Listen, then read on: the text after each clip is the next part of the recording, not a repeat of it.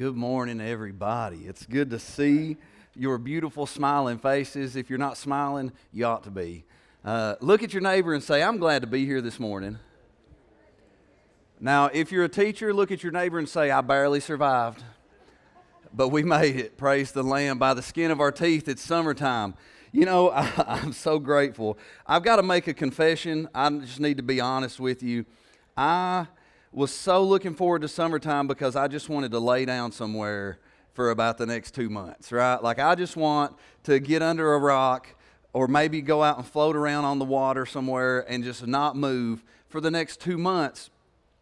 And I've been challenged by Clay and the church, and we've been talking about this summer shred where we're going to read the New Testament in 90 days, and I've been trying to press into that, and I had to really fight through myself to put away some excuses about all the things that I didn't want to do and be obedient to what God was calling us into as we move forward into the summer, because really things have been crazy, but the truth is that things will always continue to be wild and crazy. And if we don't start looking at our priorities, we're going to end up in a place that we don't want to be.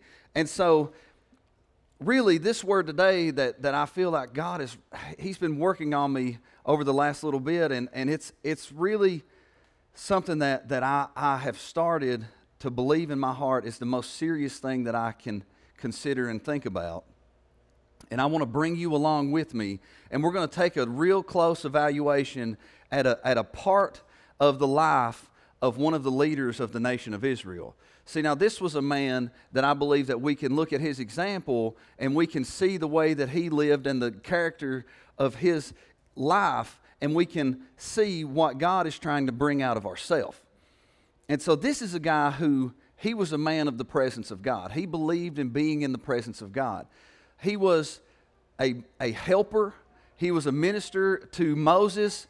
He was Moses' aide. He was the right-hand man to Moses, so to speak. So when Moses needed something done, this was the guy who would go and do it. When Moses needed some food or a drink or he needed his clothes washed, he would hand it off to this guy and he would get the job done. And he spent a lot of time with Moses and he learned a lot about God from Moses. See, when Moses would go into the tent of meeting and he would talk to God and he would meet with the presence of God, this is the man who would stand outside of the tent and he would guard it so that nobody could come in unprepared to the presence of the Lord. And see, when Moses would finish, he would go in and he would sit in that place and he would be and linger in the presence of God there. He followed Moses up on the Mount Sinai when Moses went up and he received the law, and he would meet with God face to face, and he saw the fire descend upon the mountain, and he was up there watching from a distance as Moses came back down carrying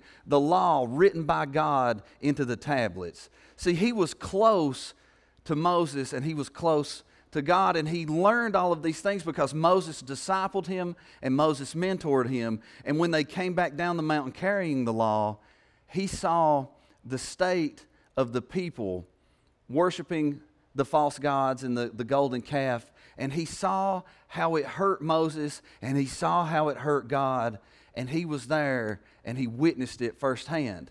And so I feel like this is a person that we can look at the way that he led and the way that he lived, and we can apply that to ourselves, and we can become better for it, and we can walk a little closer with God. So we're going to take a look at a man named Joshua. Now, he's a very prominent character in the Old Testament. Like he did a lot of incredible things, and we're going to take a very small portion of the book of Joshua, and we're just going to jump into that together.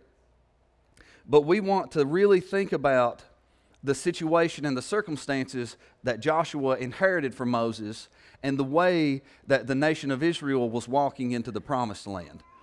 So Joshua received his authority and leadership from God and from Moses as Moses was about to die and they were about to lead the people across the Jordan into the promised land.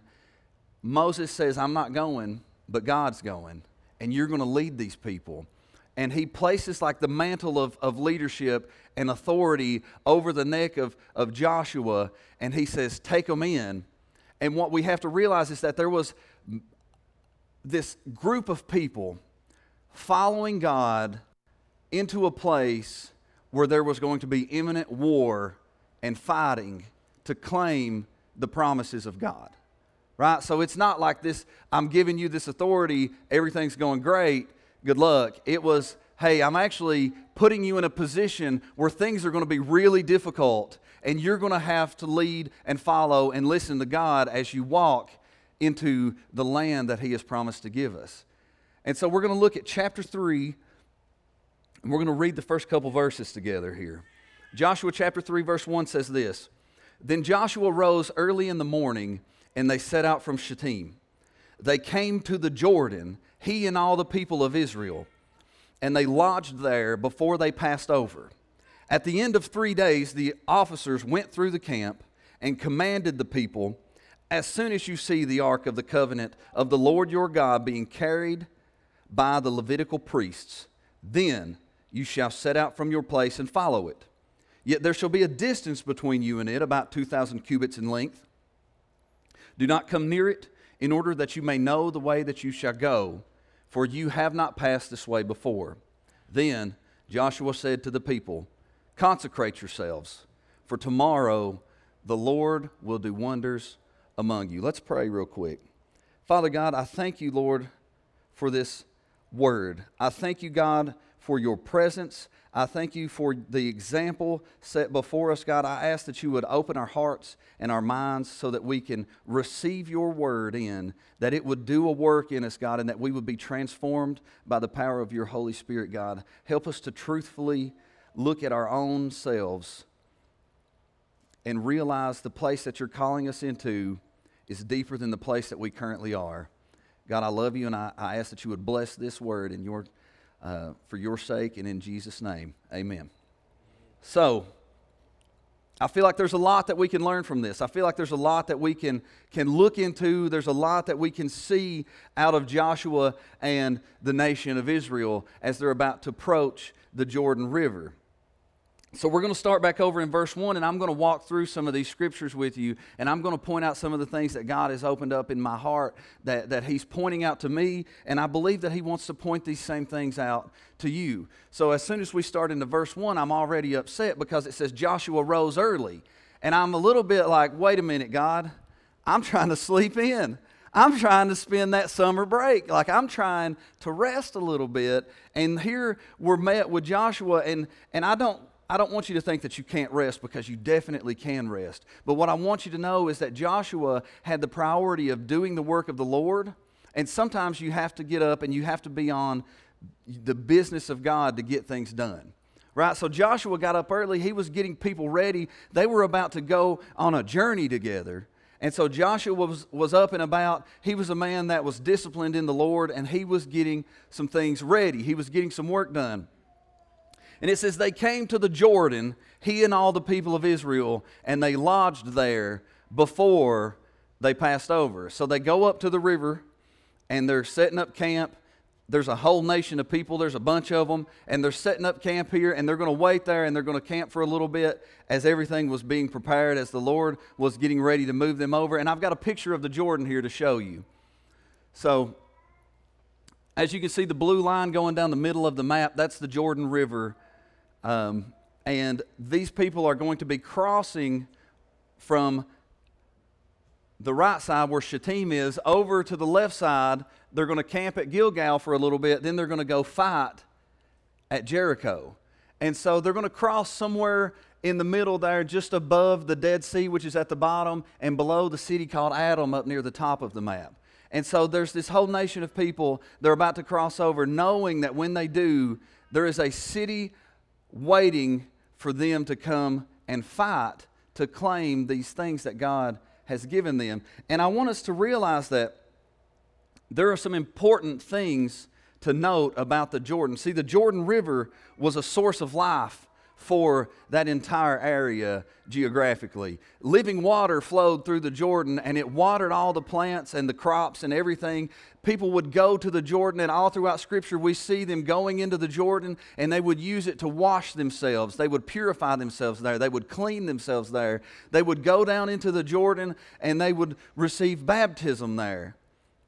You see, the baptismal site that's marked on the map, scholars believe that the same place where the nation of Israel crossed over into the promised land is the same place that John the Baptizer met with Jesus and baptized him in the water. See, it's a significant place. There's a lot of meaning here, because when the nation of Israel crosses, God's going to open up the water, but when Jesus was baptized, he opened up the heavens, right? And there is a baptism of the Holy Spirit being taken place here. We see it. Now, not only was the Jordan a place of life and a baptism of the Holy Spirit, but it's a boundary line. It's a line that is impassable on our own, and it's separating the wilderness from the promised land, right? We see that there is paradise in front of us, but we have to get across this river called the Jordan in order to walk into it.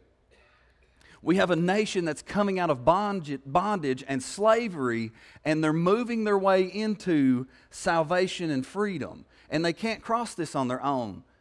We have a people who have been in the wilderness so long that a generation died, and they are escaping death to cross the boundary into life. There's a lot going on at the Jordan. There's a lot of significance in this crossing over from one place into the other. And we're going to look into this a little more together as we go here.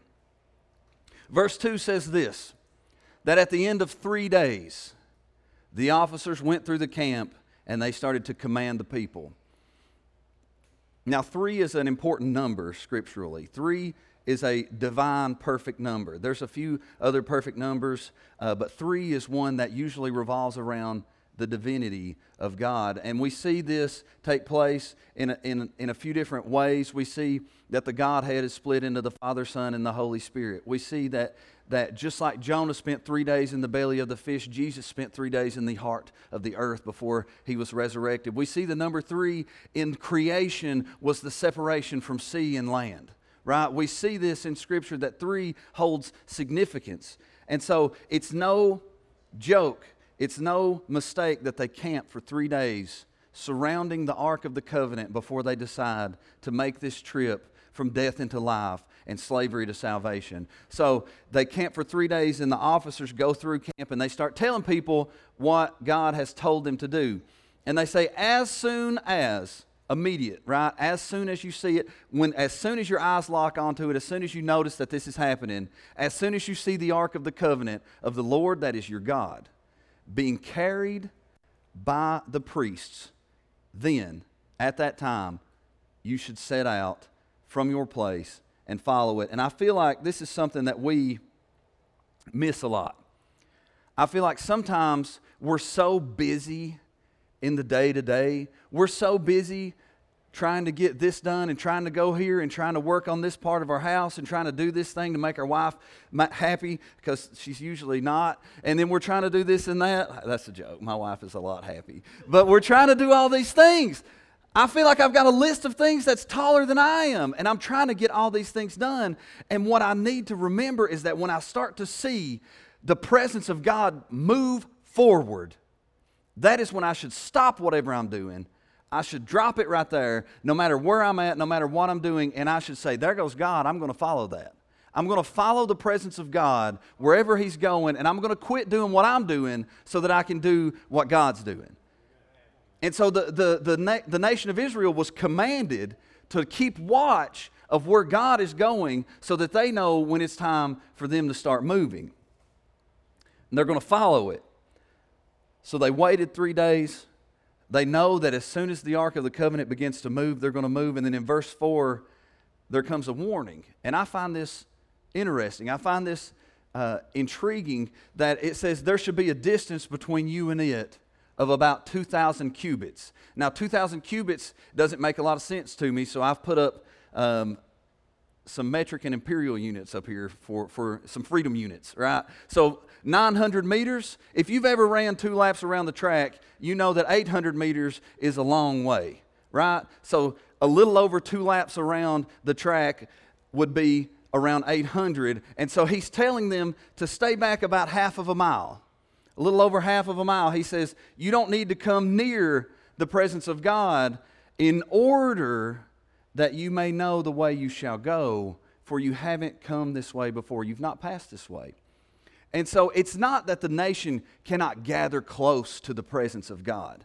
It's not that he doesn't want them to be close to him, but what he wants is for them to have intentional distance between God's leadership and their own leadership. See, I tend to try to walk in step with God, even sometimes get in front of God, and I try to lead myself along with God. And what the Scripture is saying is that he wants God to be so far in front of you that there's no denying who's leading the way. Right? God should be so far out there in front of you, and you're following right behind him, and that he's the only thing that you're looking at in the distance, and he wants you to follow in his steps, not try to step along with him. Right? Like God is telling us that we should be obedient to follow him and intentionally place him in front of ourselves. Because I tend to lead myself.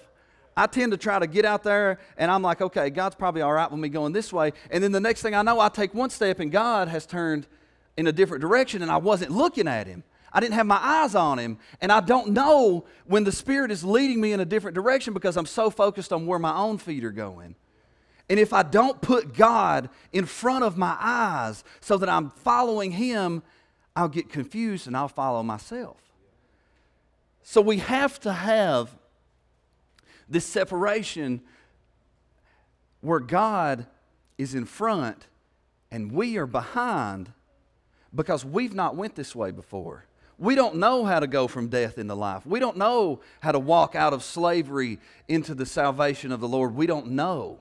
We've not passed this way before. And it's only through following the presence that we're going to find the way.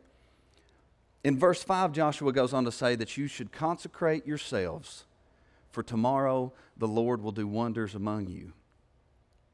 Now, consecrate is a word that we've talked about a bit this year.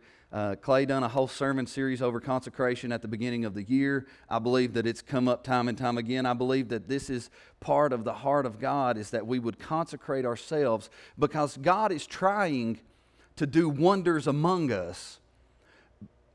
And he will if we would start to consecrate ourselves. And so I've got the definition of consecration here. Consecrate means to declare or make sacred, to set apart to the service of God, or to devote to a purpose in a sincere manner.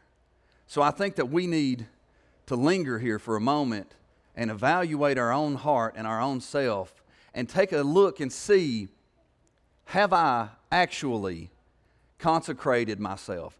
Have I looked at myself and looked at God and said, okay, God, I want to be a sacred vessel that you use. I want my life to be set apart for your use. God, I want my ambition, the wealth or the lack of wealth that I have. I want the car that I drive. I want the job that I work. I want the church that I go to. I want the kids that I'm raising. I want the wife that I've married. I want every part of my life to belong to you. And I want it to be for your use, and I want it to be a sincere thing of my heart, that I'm giving it all to God. Because if God has given it to me, the least I can do is give it back to him.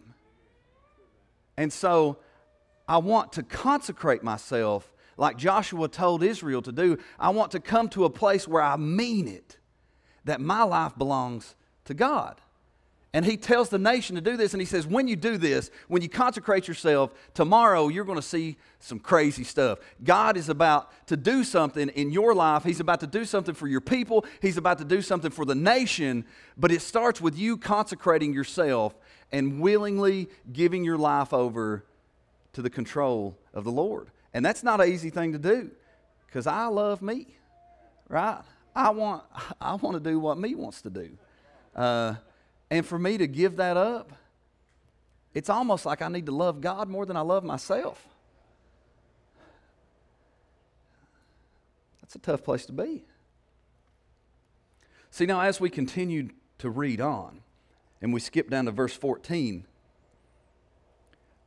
the book of Joshua says this. It says, when the people broke camp to cross the Jordan, the priests carrying the Ark of the Covenant went ahead of them. Now Jordan is at flood stage all during the harvest. And I want to elaborate on this. I want to paint a picture for you. I don't know how well you guys do with numbers. But when Israel exited Egypt and they entered into the wilderness, God told Moses to take a census of all the people. And he did. And then as they wandered around the wilderness for a little bit, he led them over to the Jordan. They walked in and they said, whoa, man, there's some big bros over there. We're going to have to fight. I don't know that we can do it. We don't really trust God enough to take us in there. And so because of that doubt, because of their lack of faith, God said, well, a whole generation is going to wander around and they're going to die out here. And so after that generation dies and the next generation comes up, God says, I want you to count them again. And so in Numbers chapter 26, they take another census of the people, and it's the new generation that's about to inherit the promised land.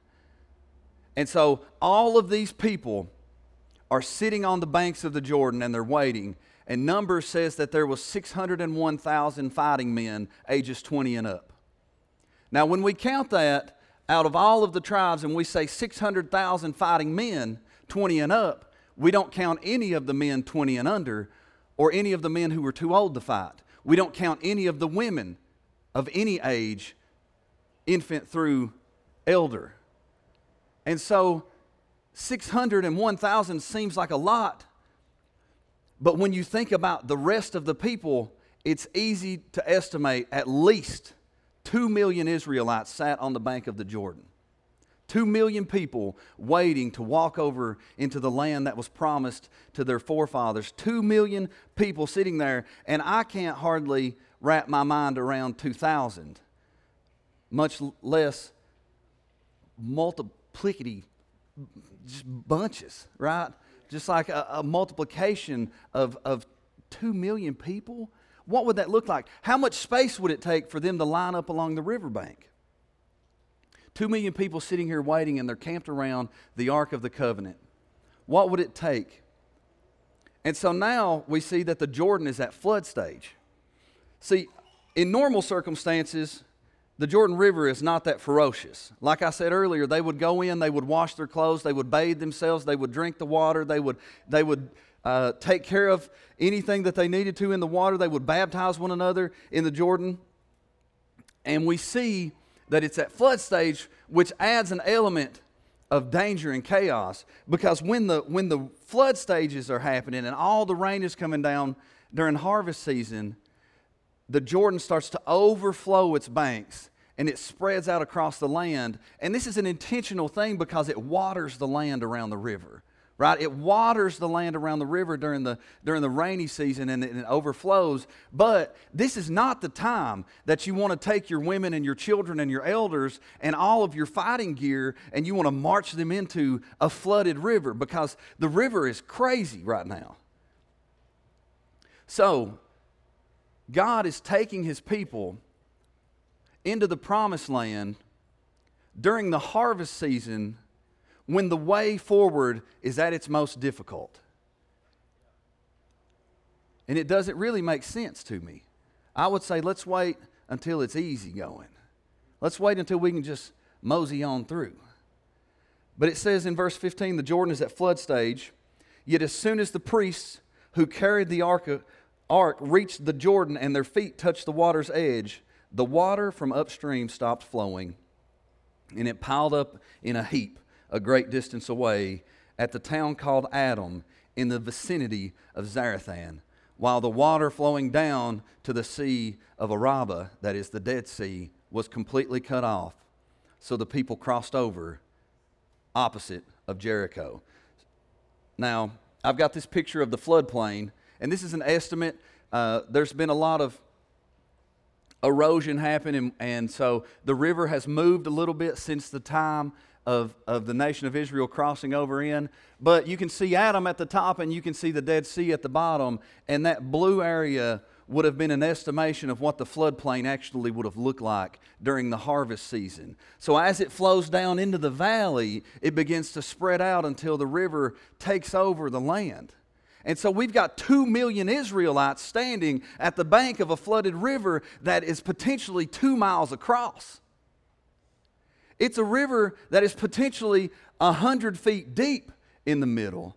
And God is going to make me take my women and children into the middle of that and cross them over into a land that He has promised for us. And it doesn't really make sense that we would do this during the most difficult time of the year. But this was something that God had a provision for. See, the Bible says that when the priests made their way up to the river and they're carrying the presence of God, right? So the Ark of the Covenant carried the presence of God with the nation wherever they went. And it says that as the priests made their way to the edge of the river, they had to step in before anything happened. See, I know that when I walk up into a challenging season, when I'm approaching something that God is leading me into, I want Him to go ahead and part the water before I get there. I want to just show up and it's already done. You know what I mean? I just want to be part of what's going on, and I'm just trying to make my way across. I want God to do the heavy lifting before I get there, and I just want to reap the reward of what God has for me. See, I don't want to get my shoes wet when I step into the water, but I just want to walk up and it's parted. But the priests who were carrying the presence of God had to step into the water, and once they were in the water, once they had committed to getting themselves a little wet and dirty, once they were in the difficulty of the river crossing, that was when the presence of God said, part the way, boys. And the river separated for 20 miles from here to London. It was dry ground, right?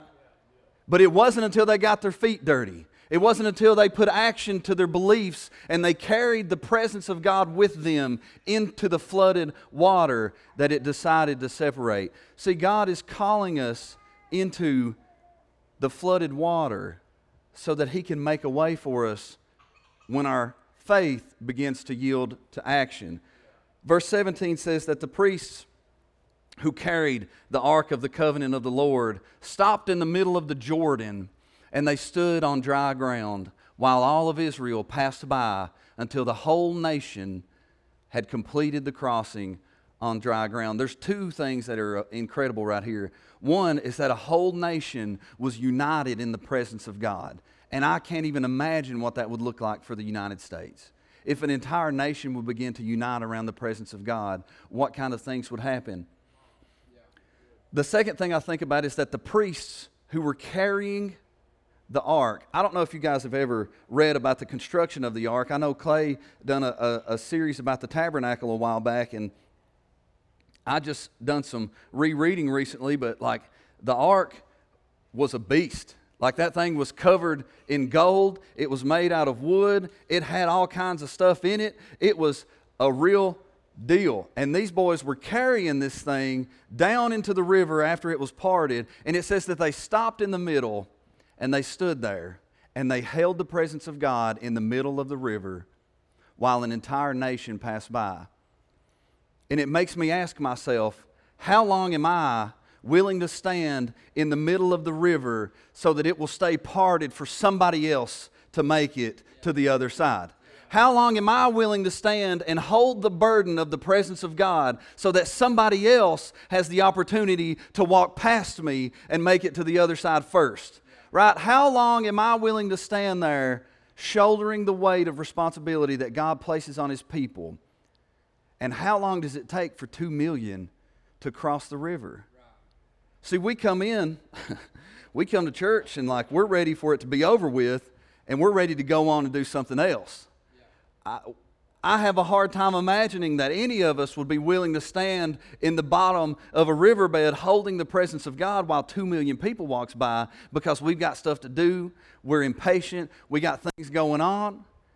And these men stood there holding the weight of the presence of God while a nation passed by. And it makes me ask myself, how long would I stand so that other people can walk by? See, they entered into the land united in the presence of God. They entered into the promised land and they were under the authority and the leadership and the guidance of God and of Joshua. And they made it over and they knew that once they cleared that riverbank and the water started flowing again, that the next step of their journey involved fighting and maybe even dying. And they walked over knowing that God had a plan and God had a purpose, and they were also knowing and willing to give what they had for it. See, they were willing to fight to claim the things that God had set apart for them. They were willing to fight for their families. They were willing to fight for a home that they had never had. They grew up completely in the wilderness, living in a tent, and they were about to inherit homes. See, they were wanderers, but now they're going to be a settled people in the presence of God. And they knew they were going to fight, but later on the Bible says that when they seen them coming, when the enemy saw the nation of Israel approaching, that their hearts melted with fear because they saw the way that they walked with the presence of God. Like, they didn't know that. A nation going to fight war has no clue that the enemy is shaking in their boots because you're walking in the presence of God. But the Word tells us that when we approach these battles with God alongside of us, when we put Him in front of us and we follow Him into the battle, that when God makes a way, the enemy is so afraid that he melts before us. And that doesn't mean we don't have to fight. That doesn't mean that we don't have to step into the water, but that means that we've already received the victory. We're just there to grab a hold of it. We just got to go in and take it. We still got to fight for it, but it's assuredly ours. So, the enemy's terrified. And I imagine that the nation of Israel was probably a little scared too because they're in some new territory. But when I look at everything that they went through, I see some priorities. I see some characteristics of these people. I see characteristics of God. I see characteristics of Joshua, who was being used by God. And I can't help but imagine that if we were to apply some of these things to our own life, how much better would things be? And so, out of these people of the presence of God, out of this nation, what do we see? Well, for one thing, we see endurance and perseverance. I see a nation of people who were willing to endure the wilderness, who were willing to endure a battle, who were willing to stand in the bottom of a riverbed as they walk over to claim the promises that God has for them. And so when I think about myself, I think about things breaking down and messing up, and I order it and it's here in 2 days on Amazon, right? I ain't fixing stuff. I just ain't. You know what I'm saying? Like, I can have something to replace it, so why would I persevere with something that's a little messed up, right? I don't have that perseverance and endurance. When I teach my classes and somebody doesn't understand something, they shut down and they say, I don't get it, I don't understand it, and they don't persevere into learning what there is to learn. See, we don't have endurance and perseverance as a people right now, and God wants us to. He wants us to walk into that with Him and grow ourselves in our endurance and our perseverance. He wants us to have self-discipline. See, Joshua, he woke up early. The people, they waited on God. You know how hard it is to wait? Sometimes it can be the most difficult thing in the world, but this was a people that waited for God to move. They had things ready when it was time to move. They were self-disciplined. They knew where they were going and what was going to happen, and they were willing to set themselves to the side in self-discipline and say, these are the things that I would like to do, the things that I want to do, the things that I enjoy. But first and foremost, I'm going to do the things that God wants me to do, the things that God enjoys, and the things that God is leading me into. And then after that, maybe I'll have time to do some me stuff. But first and foremost, I'm going to be disciplined to do the God thing. I'm going to be in the presence of God first and be in myself later. See, next they spent time and they rested in the presence. It said that before they crossed the Jordan, they spent 3 days at camp. 3 was that significant number that I was talking about earlier. They sat huddled around the presence of God and they waited for 3 days. And it seems unimaginable that anybody in this room would take 3 days out of their schedule and they would go be alone with God for 3 days. That we would call into work, that we would get somebody to watch our kids, that we would say to our spouse that we've got some presence time that we're about to go take part of, and that we would go out and we would camp somewhere next to the river of life, and we would spend time in the presence of God before we enter into the next season of difficulty and challenge. See, it's hard to imagine that we would give up 3 days to be in the presence of God, to be led and fed by the presence of God. But it shouldn't be. That shouldn't be such a hard thing. But it seems like life demands so much that the world starts to push God out of the way. And the next thing you know, you're actually not being a follower, not being led by God, but instead you're being led by the world, and we're not spending any time in the presence. See, they were a people of obedience to God's leadership and to the Word. I know that Joshua was instructed to study the Word, to have the Word spoken over him, to follow the law of Moses. See, Joshua, I know that he was willing to listen to what God told him to do, and then he would start to put that in place all throughout his life. He was willing to put his faith into action and obey. Now, the thing about obedience is that sometimes I don't have to know that you're right to do what you tell me to do. I don't have to know that the thing that you're telling me is the thing that I need to do, but what I have to have is trust that you know what you're talking about. I don't have to know anything about it to obey what you're telling me to do. I just need to know who's telling me to do it. And they obeyed God because they trusted the things that God said. See, next was spiritual discipline. These were people who fasted and they prayed and they studied the Word and they listened as other people spoke the Word over them. The nation of Israel was a people who memorized the Scripture. Like they would learn the first 5 books of the Old Testament, the Torah that Moses wrote. They would memorize those things. They would learn them. They would study them all throughout their youth. They were a people of spiritual discipline. And spiritual discipline really starts coming in handy when it's inconvenient to do anything spiritual. When I'm tired and I don't want to read, or when I need to wake up early but the bed feels so good, that's when spiritual discipline comes into play, and I get up and I pray, and I get up and I read, or I do it before I go to bed. Or my son is a little bit tired and he's trying to go to sleep, but I say, listen, son, let me pray over you first. And I have a little bit of spiritual discipline in the inconvenience of real life.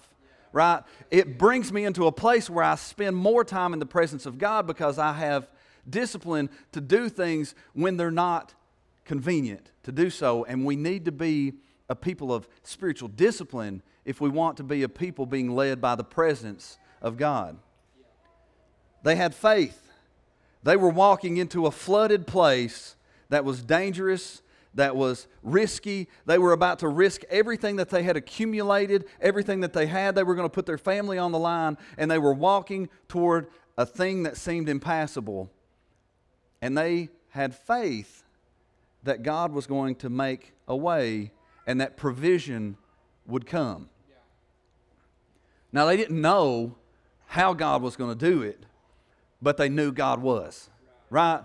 They had faith, and I think that as a people, we struggle with our faith so much that it's hard for God to do anything because we don't believe anything, right? Like I feel like I was reading the book of Mark just yesterday, and Jesus was talking to some people who were asking for healing and for deliverance of things, and Jesus says, do you believe it?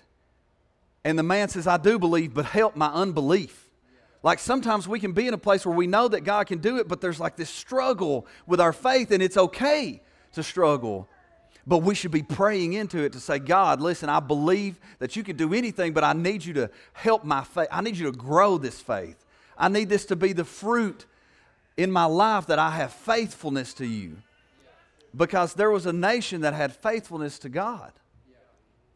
And then lastly, I believe that the people of the presence care about the future generations. I believe that there is a place in the future for faith. And you see, as we move down into chapter 4 of Joshua, he brings some guys around him.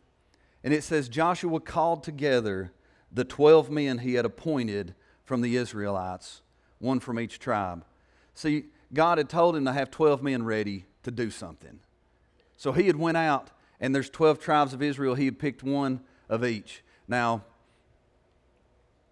I like to think that he picked some absolute bruisers, okay? Some big old boys like Jesse down there. Jesse'd be one of my team. So, yeah, you'd be a team, Jesse.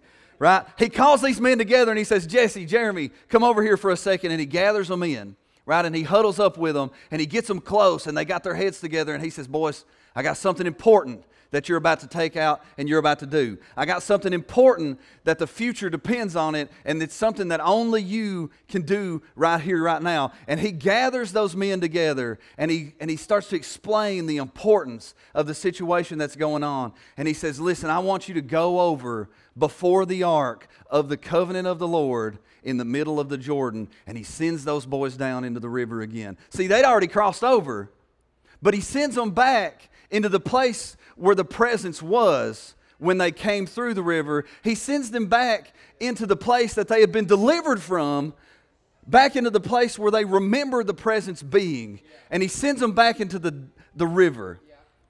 And then in verse 5 he says this, each of you is to take up a stone on his shoulder according to the number of tribes of Israel. He says, I want you to go down in there. I want you to remember where God just brought you from. I want you to go back to where the presence was standing, right in front of the priest. I want you to gather in as close as you can to the presence of God, and I want you to pick up the biggest rock that you can put on your shoulder.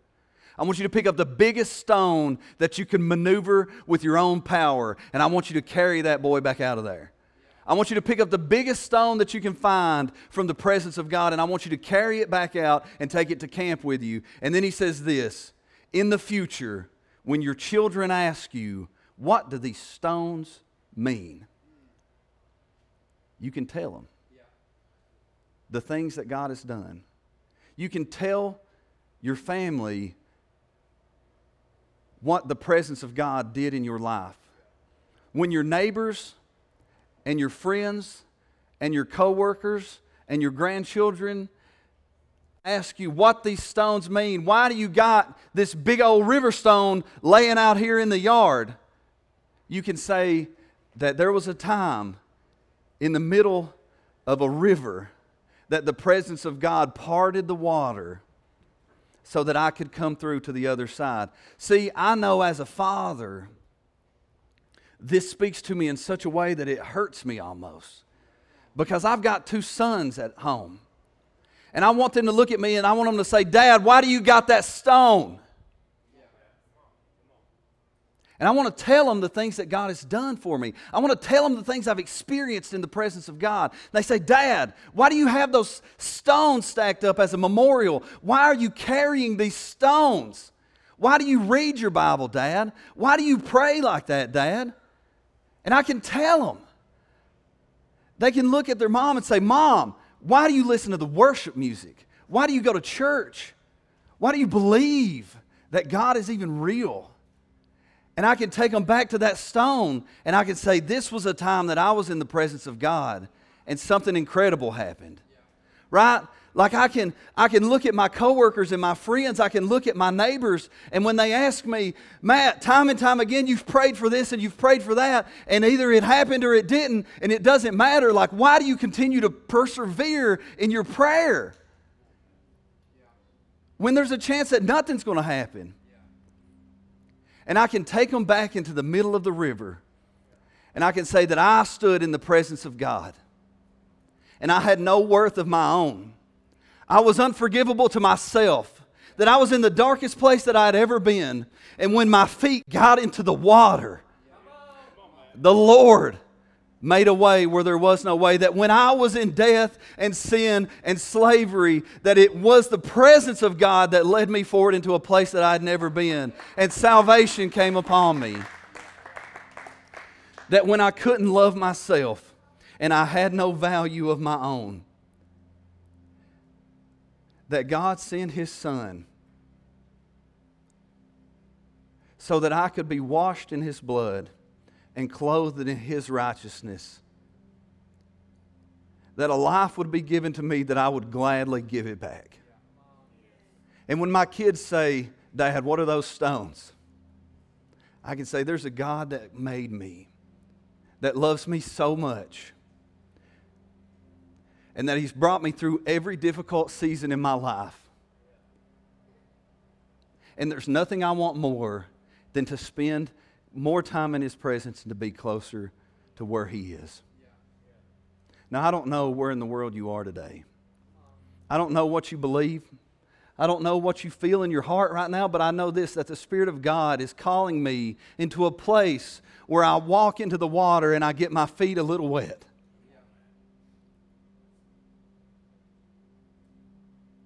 And if you can feel God pulling on you today, this is the day, this is the hour, this is the time that we say, God, you're going to be in front from now on. I'm going to start following you wherever you go. That I trust that your way is higher than my own.